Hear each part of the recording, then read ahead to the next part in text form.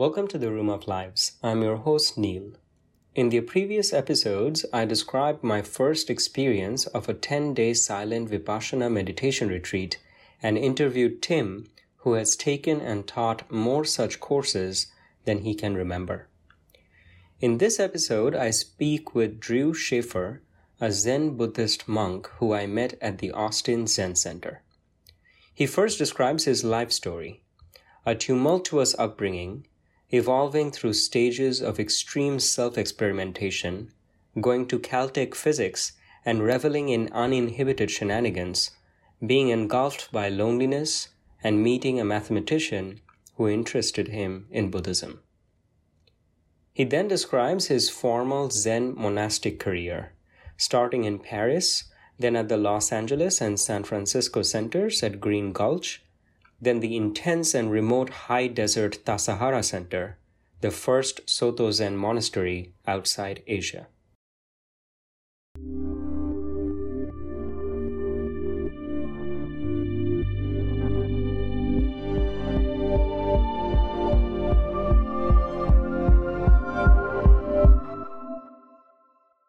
Let's start with a life story.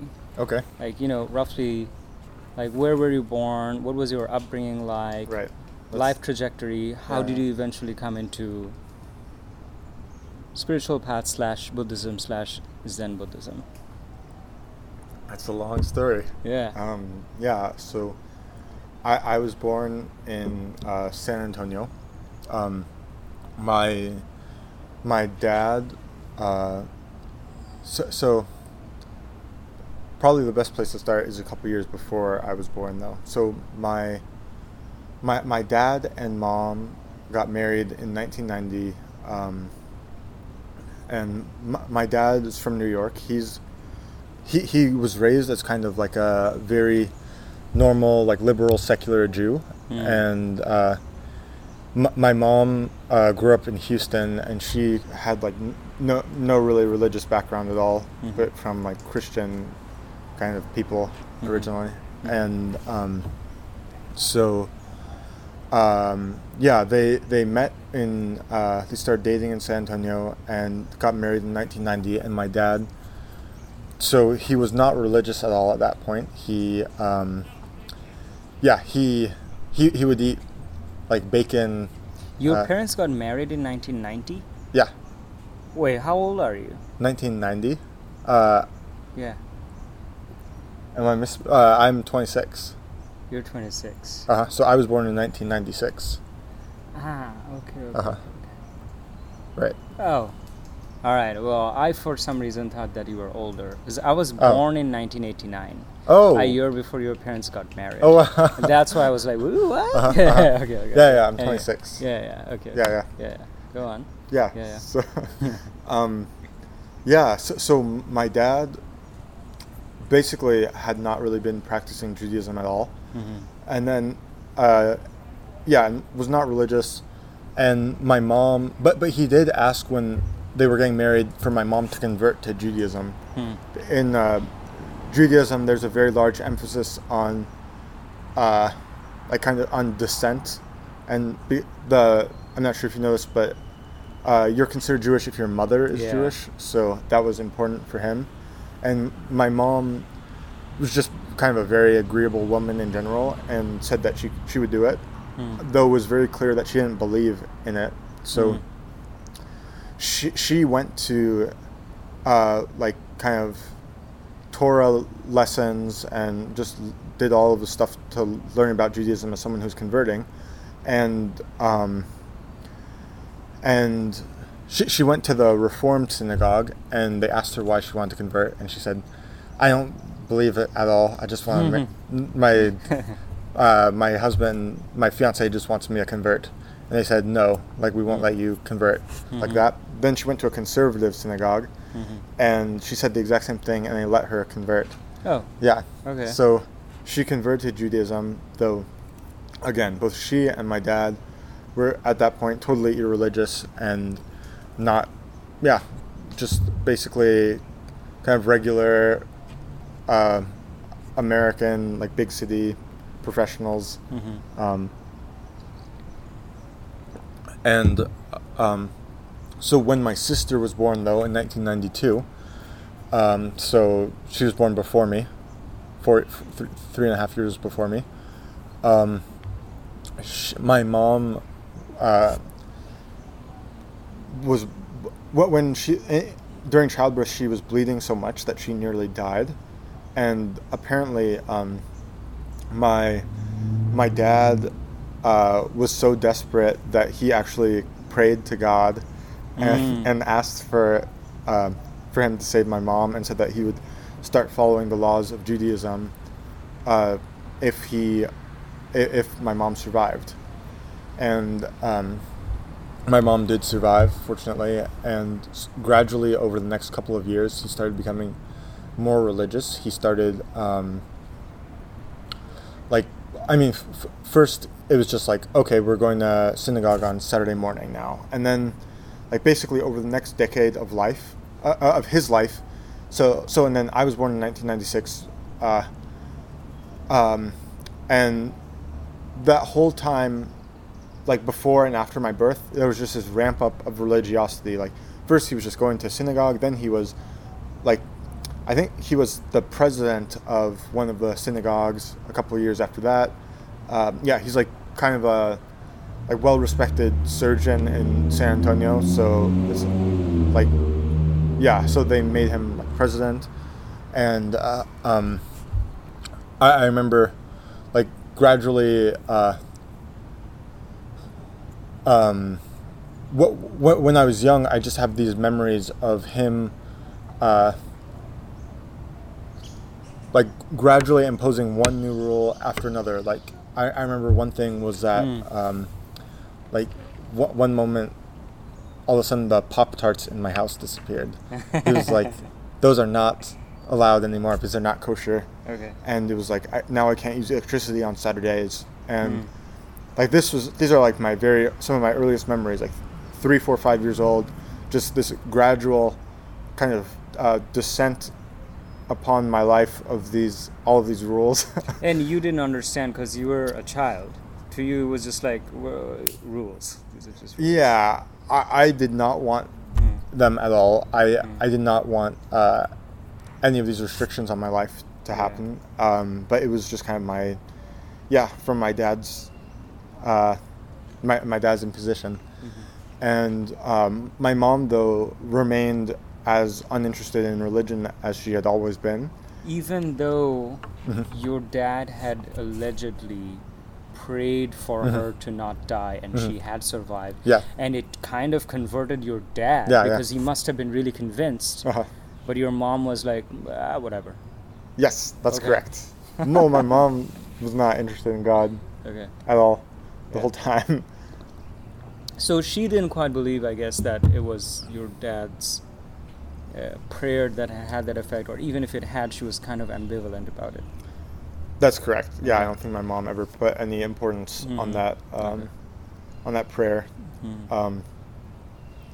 And so gradually my mom, so my dad, instead of going to the conservative synagogue, he thought that they weren't strict enough, so that he started going to the Orthodox synagogue and like growing a beard and everything. And my mom just all of a sudden found herself married to an Orthodox Jew, which is very strange transformation. So it's like in some ways opposite to the person that she had like married in the first place. Right. Yeah, my dad, when he was younger, he talks about how like when he was a teenager, so he grew up in New York, and it would be a thing for like some of these more evangelical Jewish sects to try and like ask people on the street, like, oh, are you Jewish? Like, come say a prayer with us, like, blah, blah, blah. And my dad would, like, avoid these people, specifically avoid them. And then, he, all of a sudden, my mom was married to an Orthodox Jew. And, so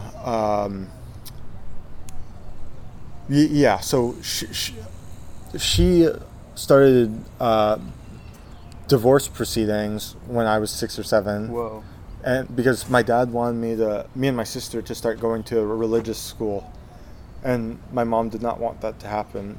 and she just didn't want to have the lifestyle of the wife of a Hasidic Jew. So she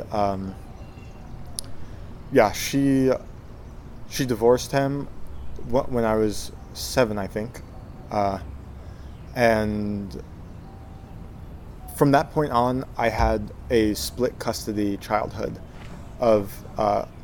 so my mom, again, kind of being, in this instance, maybe even like too agreeable, I think. She just kind of said like, oh, we can do it 50-50. So. Yeah, it's kind of ironic that the thing that kind of triggered your dad to start becoming more religiously Jewish was because of how deeply he wanted his wife to like be alive and survive, but ultimately this religiosity created this gulf. Right.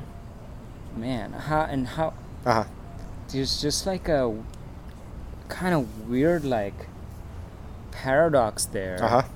That how then does the religiosity keep its momentum against the thing which gave birth to it in the first place? Yeah, I think he just started to become more concerned with the set of rules than with his relationship with his wife or kids. And so he was ultimately fine. He chose to stay religious rather than keep things going with my mom. And so, I had a split custody childhood in which 50% of the time I was at my mom's house, 50% at my dad's house. It was they actually did it so every other day I switched houses. Like, wow. Yeah. That's a lot. I know. Yeah. So, for example, Monday would be my dad's day. He would pick me up from school. Tuesday, my mom's day. Wednesday, my dad's day. And I never realized until I was an adult how weird that was. How probably unsettling. Yeah. It's like you're in a room and someone is constantly flicking the light on and off, on and off. Like you adjust and then it turns off. Okay, night vision. Whoa, day vision. Whoa, night vision. Exactly, because those two households were so different. It was like one of the households was just basically a like pretty standard American household, and then the other one was a Hasidic Jewish fundamentalist household in which, like, my dad was pretty emotionally abusive, and he would he would like basically force me to pray and like shame me if I didn't want to, and he would also kind of have my sister spy on me. Like at my mom's house, he would ask in front of both of us, like, oh, so Jamie, like, was Drew eating kosher when he was at his mom's house? Was Drew like saying his prayers at his mom's house? And so I just had very it was I honestly, like, one of the deepest feelings that I have that is still not totally kind of resolved is the feeling that I'm like constantly lying or something, because like literally my entire life when I was a kid was just hiding who I was because I was afraid of my father. And I have this I remember I would just be like when I was at my mom's house, I would just be paranoid that somehow my dad was going to show up and like see the things I was doing. And and he was also like occasionally physically violent, and like I was honestly, I just spent a lot of my childhood just kind of in terror of my dad and my sister, who he recruited into the fucking secret police. And so this kind of shaped for you a lot of your like default mental neuroses, orientation of the world. It definitely has. That was just this feeling. Just, I mean, I was objectively lying. Like, I can say that looking back. Like, that was the protective mechanism I used. Like, I was lying. Like, it just feels like it just in this almost like physical way, like this sense that I'm being dishonest and lying has kind of been with me my whole life. And yeah, I mean, you also got repeatedly shamed for it. Right. Exactly. And yeah. And then so that was so in other terms, so that was like my family situation. I went to a like small private school. Yeah, and well, I don't really have much to say about that at this moment, but so one of the first moments that I also view as kind of pivotal as to kind of the start of my spiritual consciousness. So shortly after my parents got divorced, maybe within the next year or something, my stepdad came into my life, and he had known my mom since elementary school. They'd known each other for like 40 years and went to prom together even. Oh, okay. So they had a long relationship. And he had somewhat of a philosophical bent, and he's a computer scientist. Like he had worked at NASA as well. He like very interested in kind of math and philosophy, computer science. A lot of people, this may be relevant later on, so I might mention it now. So like a lot of people in my family have like scientific careers. Like my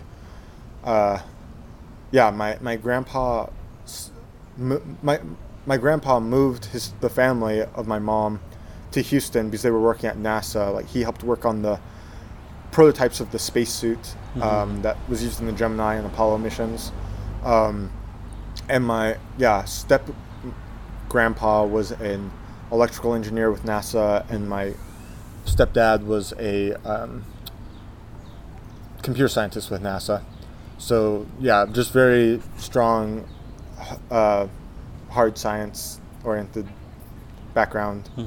And my stepdad Jack was kind of more curious side, like not just going for like the applications, more interested in sort of philosophical side of these things.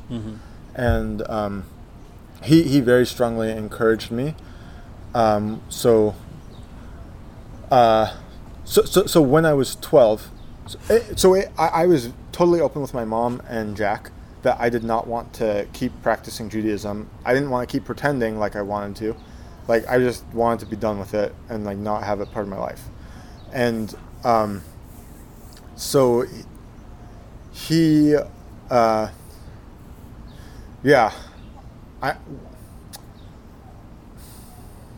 he was encouraging me to be honest about these thoughts and feelings, because he himself was, even though he grew up in an area like the suburbs of Houston that were with a lot of engineers and scientifically oriented people, his own family was religious, and he had to, like when he was raised Christian, and when he was a teenager he had also felt like pressured to try to conform to those Christian standards, but he refused confirmation. And so when I was 10, 11, 12, he was talking to me about this and encouraging me to kind of take a stand in that same way. And an opportunity came up when I was 12 years old because of, are you familiar with what bar-mitzvah is? Yeah, it's like some kind of a coming-of-age. Right. Yeah. So it's like at age 13 for boys, 12 for girls, you have a ceremony in which you are formally inducted into the Jewish community, like with the responsibilities of an adult. So and that entails like literally getting up in front of hundreds of people and declaring that you would like to be part of the Jewish community, and which was something that I really did not want to do, obviously, and he, so that event was coming up, and also my dad told me this. Okay, well, that detail might be a little too far afield, but yeah. So I had this big event in which I would be perpetuating this lie in a kind of deeper, more public, more profound way than I had been doing up till then. So I, yeah, and it was honestly one of the most difficult things I've done in my life. I actually had to have my mom tell him first. So she told my dad that I did not want to have a bar mitzvah. I had her tell him because I was afraid if I were alone, he would literally beat me up or something. And so she told him first when they two were alone, and then of course the next time I went to his house, like we had a conversation in which he basically he literally told me like I've never been so disappointed in my life. Yeah, and basically he still tried to force me to do all the prayers and everything, but I refused to. I was not going to have a bar mitzvah. I was clear about that, and that was kind of like the first big taste of freedom I've had in my life. Was it the first big act of rebellion? Yes. Yeah, definitely. Yeah. And that I feel like that was kind of a pivotal moment in me. Kind of, even though it was very, very, very hard, just trying to absolutely like not lie about who I am. And which is a spiritual practice I'm continuing to this day. And so after that, I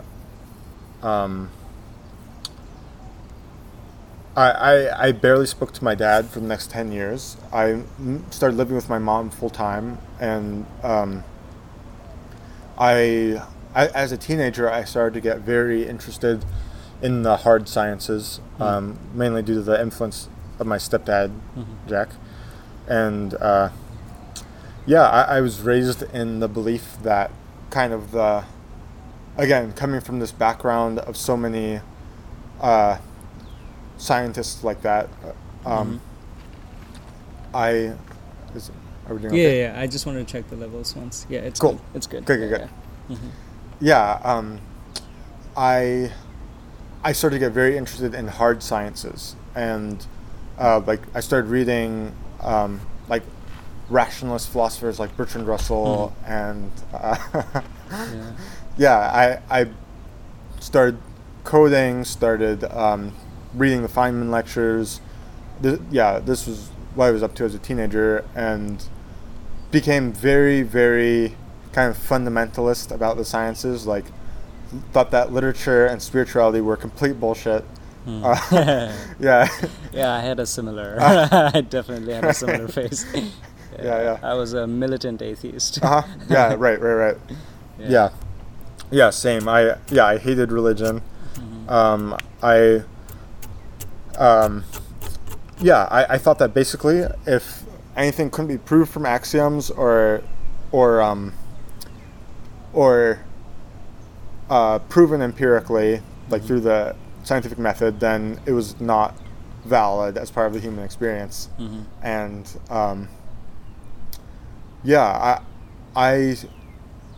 I even went so far as to try to apply these ideas to human affairs and like kind of axiomatize my life, and I kind of became very neurotic. I started I kept a schedule of what I was doing with my time in 15-minute blocks.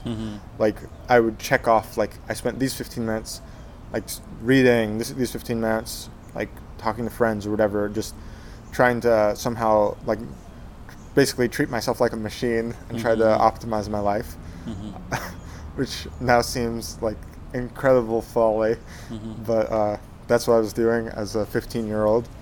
I also I honestly also grew pretty depressed because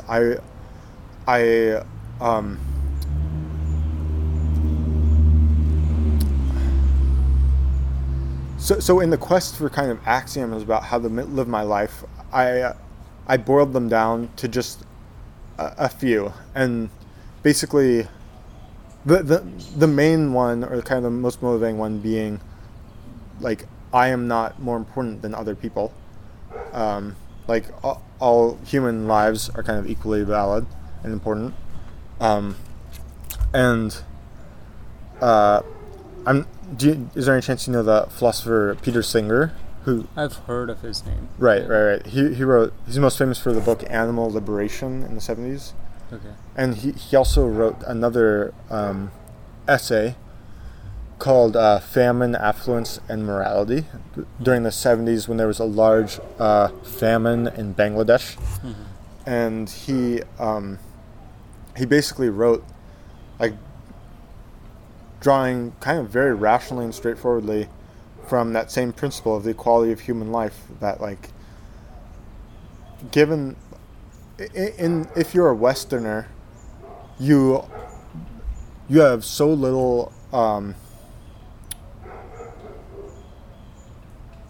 you have so much disposable income that could be like donated to save people in these poor countries. Like if you actually, instead of buying a coffee, donated $5 of your money to like, I don't know, Doctors Without Borders or like Oxfam or someone like that, like they could actually legitimately save people's lives, vaccinate people, or give people like vitamins, or help provide clean drinking water. So and so basically, his conclusion was that if you are not giving them that money, then it's basically rationally equivalent to killing them, because your action of not giving them that money is making a difference between someone living and dying. So therefore, that's the same as killing them. And I believed that, and just had a lot of guilt, and just these. I was just engaging in all of these forms of so all of the ways in which I was engaging with these questions of human ethics were basically from the point of view of treating myself like a machine without feelings, and so I was very interested in philosophy, but found that all it was doing was making me depressed. Like I did have that mind that was searching for answers as a teenager, and physics and these sorts of very rational philosophers, and they were all just making me depressed. And so when I was around 17, I started to like with the influence of some friends, kind of start a little bit more like lifestyle experimentation, like just being goofy and weird, like putting my hair, tying my hair, and letting people tie my hair in braids, or wearing fingernail polish. It was actually the same color you have on now. It was like sky blue. I would wear like pink and stuff.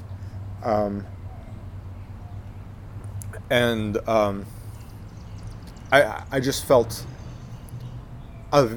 so one of the kind of more positive sides of that rationalistic worldview I had was I think that it was supportive of some of my experimentation, like just kind of viewing the arbitrariness of human culture helped me to that encouraged me to feel comfortable stepping beyond those boundaries a lot. And I think that was a genuine source of growth, or that it supported, along with the other negative patterns. And so that kind of started in high school. And then so I went to Caltech as a undergraduate when I was 18, and my interest in physics. So I had come to physics thinking like, okay, this is the most important, most fundamental thing that a human can do with their mind. And when I actually got to college, though, these sorts of lifestyle experimentations started to grow in importance relative to the academics. And so, I was very lucky because Caltech, the residential system is divided into 8 houses that you stay with all 4 years, and they have like very distinct personalities and are very very cohesive. So you're in there with as a freshman, you're in there with sophomores, juniors, and seniors who are all kind of working together to create this kind of insular house culture, which kind of allows it to be more intense in that way. And so the house I was part of was called Ricketts, and we it was kind of like the anarchist, like loud music, just like people would like just smash beer bottles against the walls. It was a Spanish style building, and there was a big brick courtyard in the middle, and people would do things like soak tennis balls in gasoline while drunk, and just kind of hit them around with tennis rackets, and they'd like leave puddles of flame when they bounced. And we also did some other things, like this one skit for the new students week in the beginning of the year. We did this skit called Mama Bird, Baby Bird, where a bunch of we build a human-sized nest with like newspaper, and then we would so 3 people would be the baby birds. They would slather their bodies in like some sort of syrup, like get feathers, cover themselves in feathers, and then they just hide in the nest while everyone else was eating dinner. And then in the middle of dinner, the mama bird would come in, and the baby birds, again like covered in feathers, and the baby birds would like jump out of the nest, and whatever was for dinner that night, the mama bird would like chew it up and spit it in each of our mouths. Oh my god! Right. So we'd just be there like, and then whoever it was would come over and chew up some pasta and then spit it into your mouth. Because I don't know, just joy. Oh my god. Yeah. That really strongly resonated with me. Like that. Just I feel like part of me, like the degree, I felt so strongly so much in my life that I've been lying, and then I felt like I needed kind of an equally strong antidote. Like I am not going to hide anything. Like we are going to, my friends and I, we're going to get naked and sing pirate songs. I don't even know. Like we're going to, we would have like nudist parties where we would,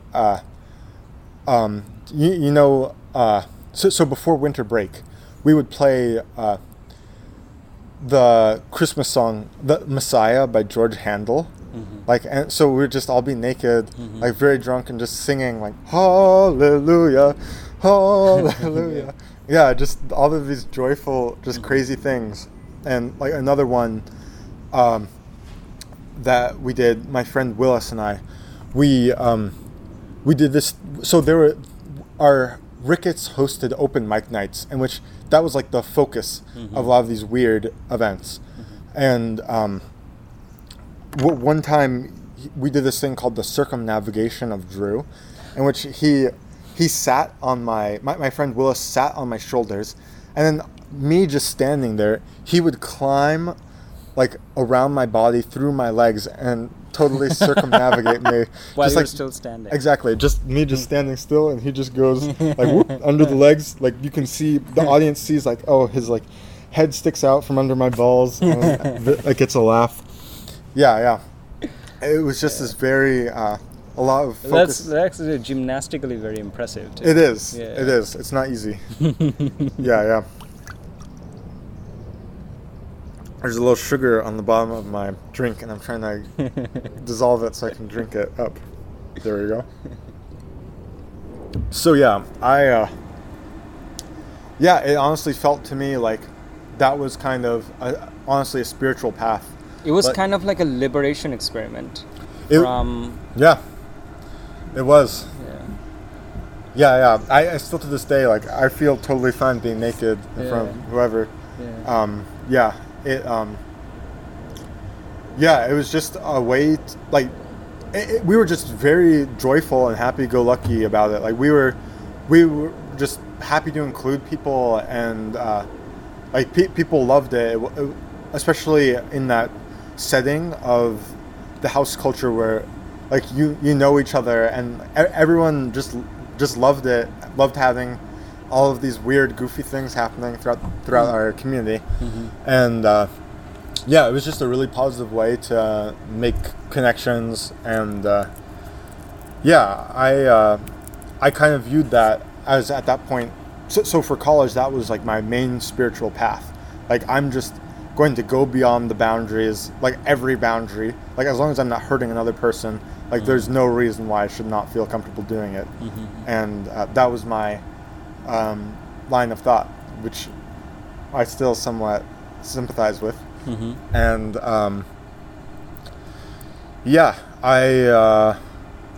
so we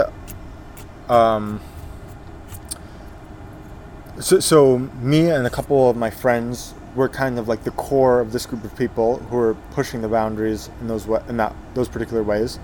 And then around junior year, they started to I was still totally into it. Like, this is the most important thing in my life. And so the two other friends who were doing it with me, Eric and Willis, Eric kind of got a pretty serious girlfriend. So he kind of became a lot less available for these sorts of things. And then my friend Willis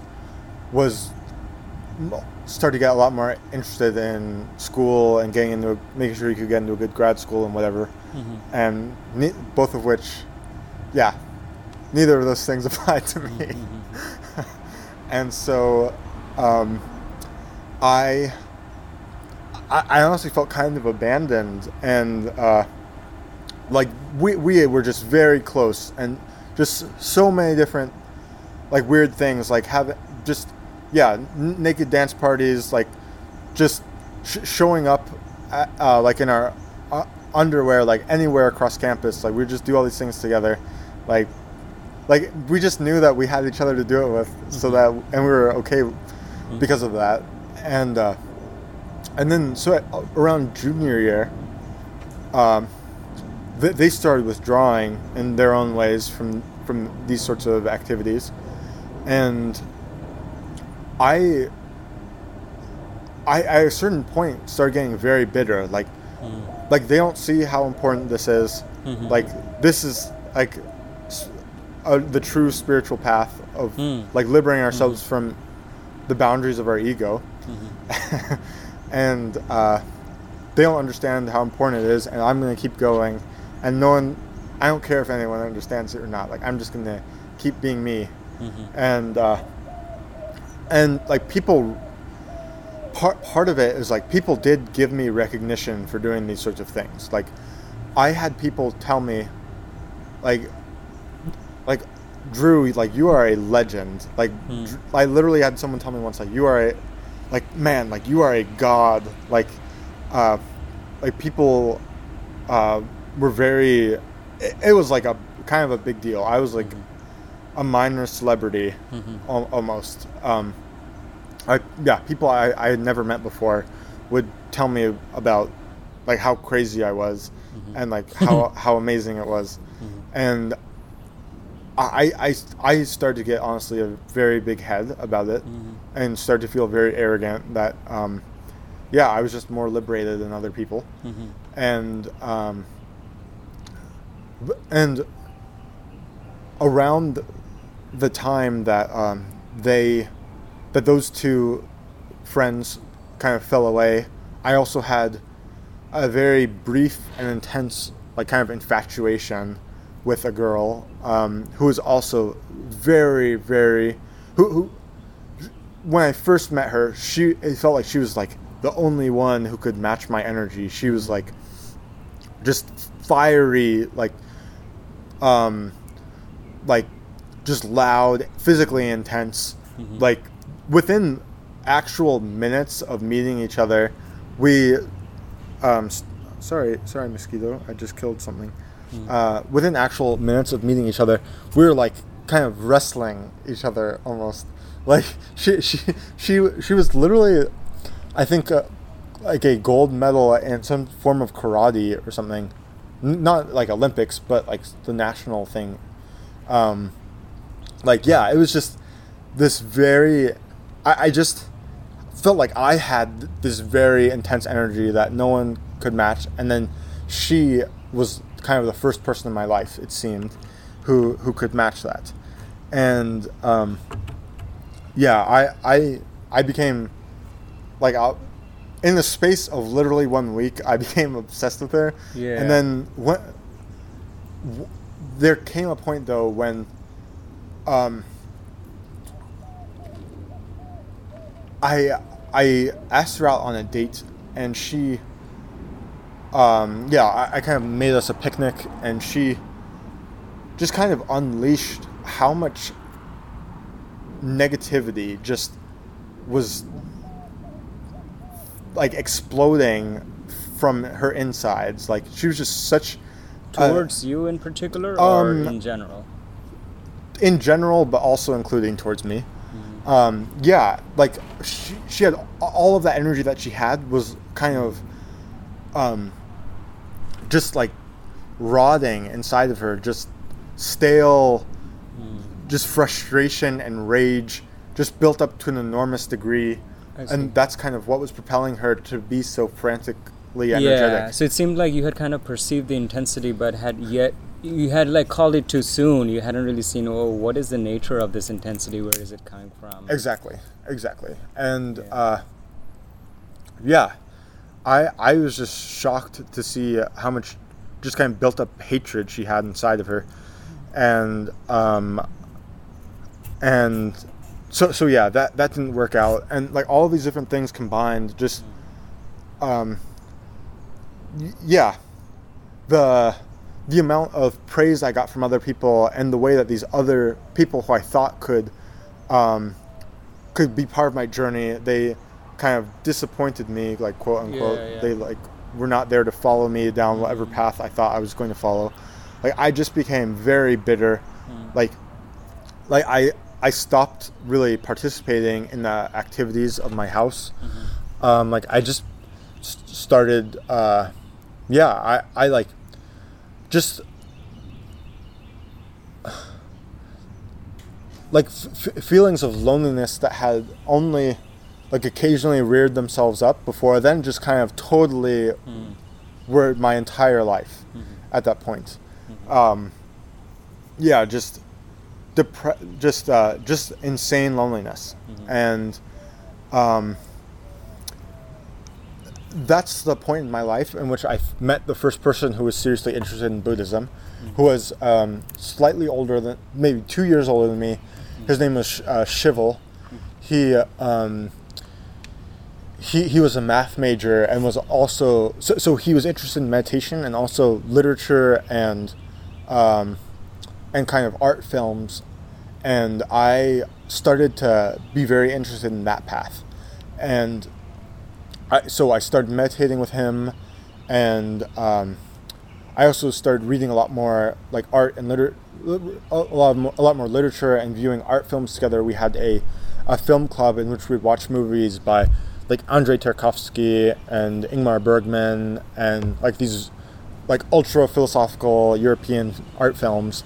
And honestly, I was just very impressed by his sincerity, how mature he was, how he was just very, very smart, and also kind of skeptical of my like rash claims, and he was very good at analyzing art. And I feel like before I had watched art and I just wouldn't know how to say or respond. So was it like this was a person who, not for the first time, challenged your views, but deeply enough that you were like, oh yeah, this guy, I have to take this guy's critique serious. Yes. I can't just brush it off like, oh, you guys just can't match my whatever. This guy actually, I need to think about what he's saying. Yes. He was kind of one of the few people in my life that I kind of thought like, hey, maybe this guy knows something I don't know. He may have been the only person. And yeah, he was, like I said, he put his energy into Buddhism and artistic pursuits, which was both almost unheard of at Caltech.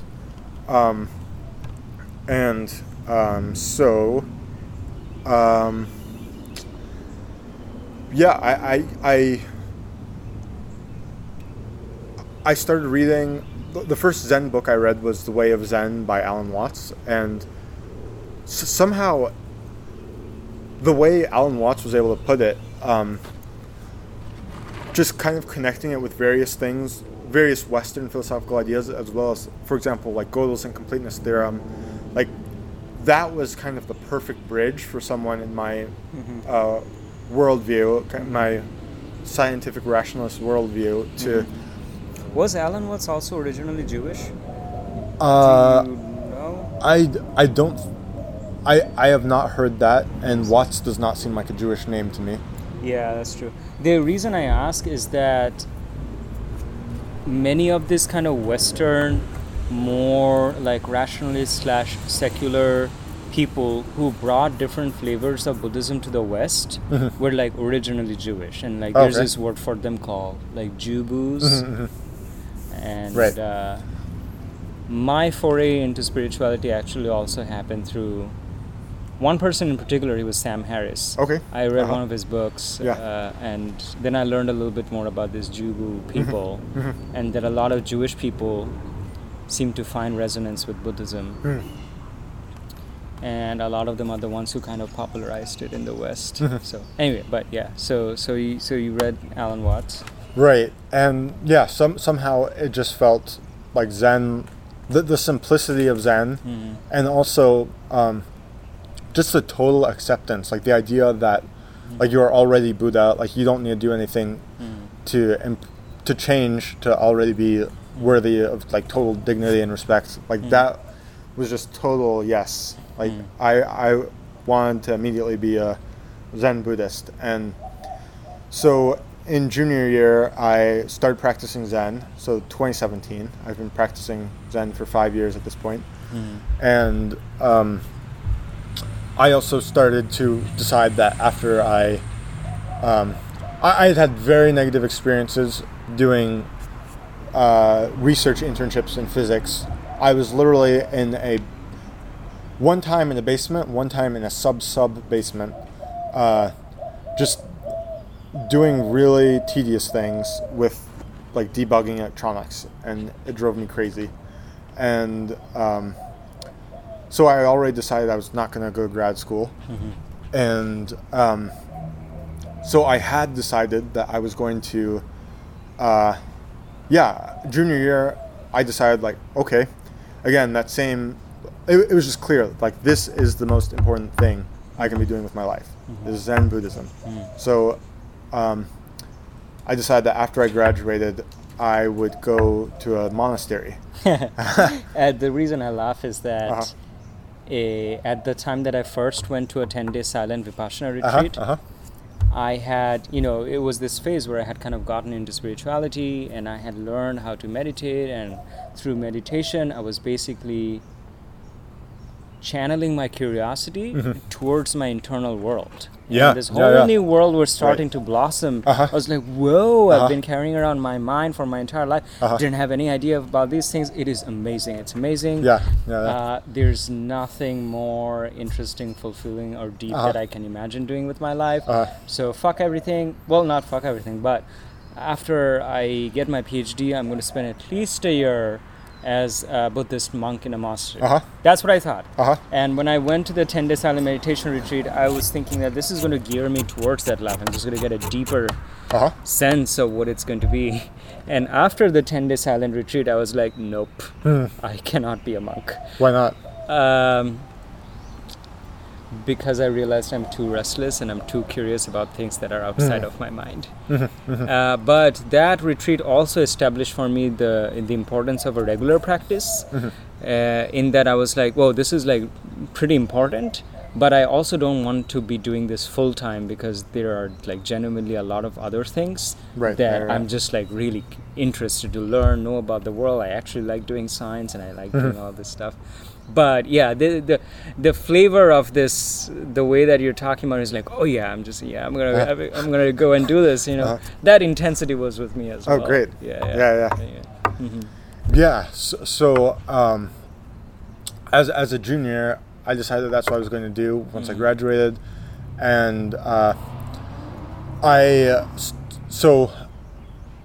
studied abroad in France. After that, started going to a Zen center there in Paris, which was actually my first formal Zen experience, and then kept going to ones in in the LA area, and it just felt like doing academics was just kind of basically just do one last thing to please my parents, like actually graduate before I go off and be a Buddhist monk. And so,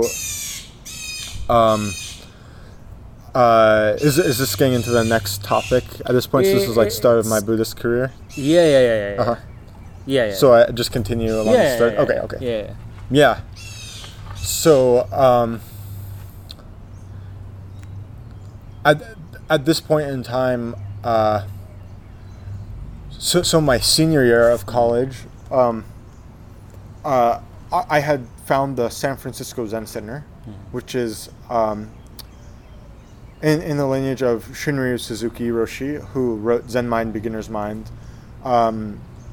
They have 3 separate temples. One is the city center in San Francisco proper. Another is Green Gulch, which is like 10 miles north of San Francisco in Marin County. And that's kind of like a more rural setting. They have a farm, and it's like right on the beach. And then the third one is Tassajara, which is deep in the wilderness of deep in the wilderness near Big Sur, basically.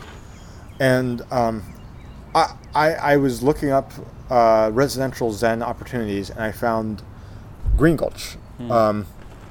Green Gulch as part of the San Francisco Zen Center, and so that's where I went after graduating, and or actually, so at that point,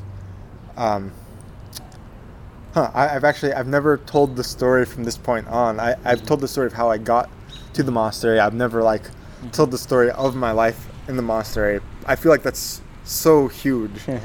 Like it's hard for me to know how to thread it. But let's, in the interest of getting to the next stuff, let's have good. a condensed. Right. I think that's good. Yeah. So, at Green Gulch, I did a lot of work. I immediately brought that intensity to my life at Green Gulch. I was, I think, the only person who did not take days off at Green Gulch. So 6 days a week. There's so you're supposed to. You're only allowed to miss the morning meditation that the whole community does once a week. And so the wake up bell is at 4:25 and meditation starts at 5 a.m.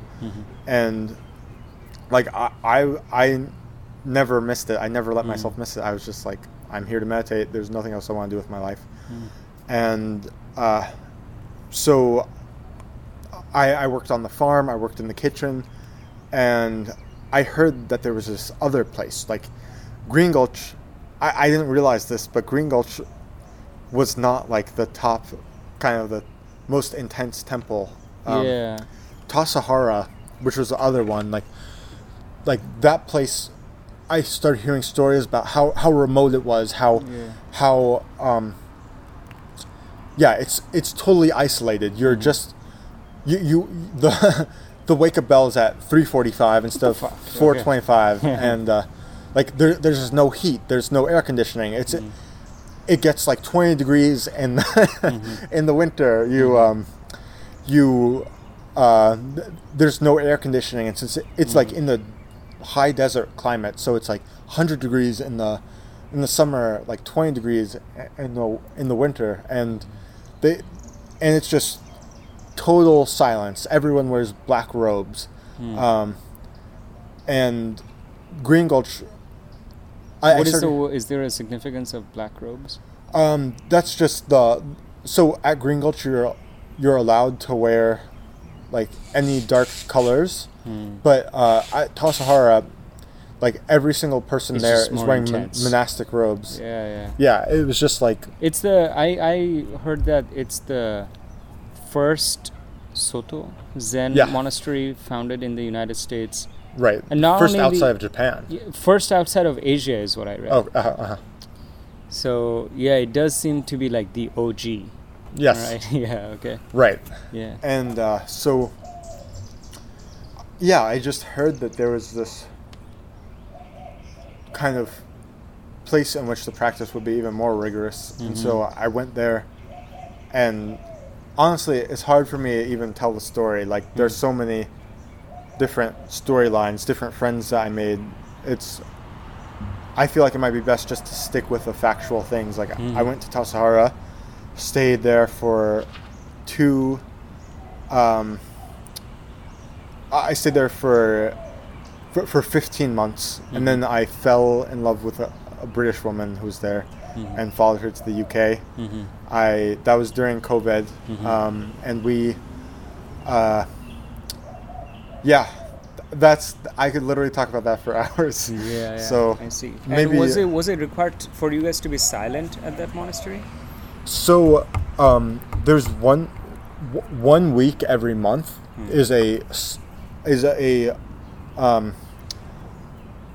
session, which is like a meditation retreat where that's all you do all day, and you're silent the entire day. But the regular days, it's like you're silent from dinner until lunch the next day. Okay. So you can socialize like between lunch and dinner, and it's still a lot of silence though. Okay, cool. Yeah. So and then also you get one day off every 5 days in which you can talk. I see. Unlimited. So I think this is like a good sort of like ending point to the life story and career in Buddhism. Yeah. Thanks for joining us today in the Room of Lives. In the next episode, Drew and I talk about Zen Buddhism and how the path relates to many aspects of our life, emotions, habits, and sexuality.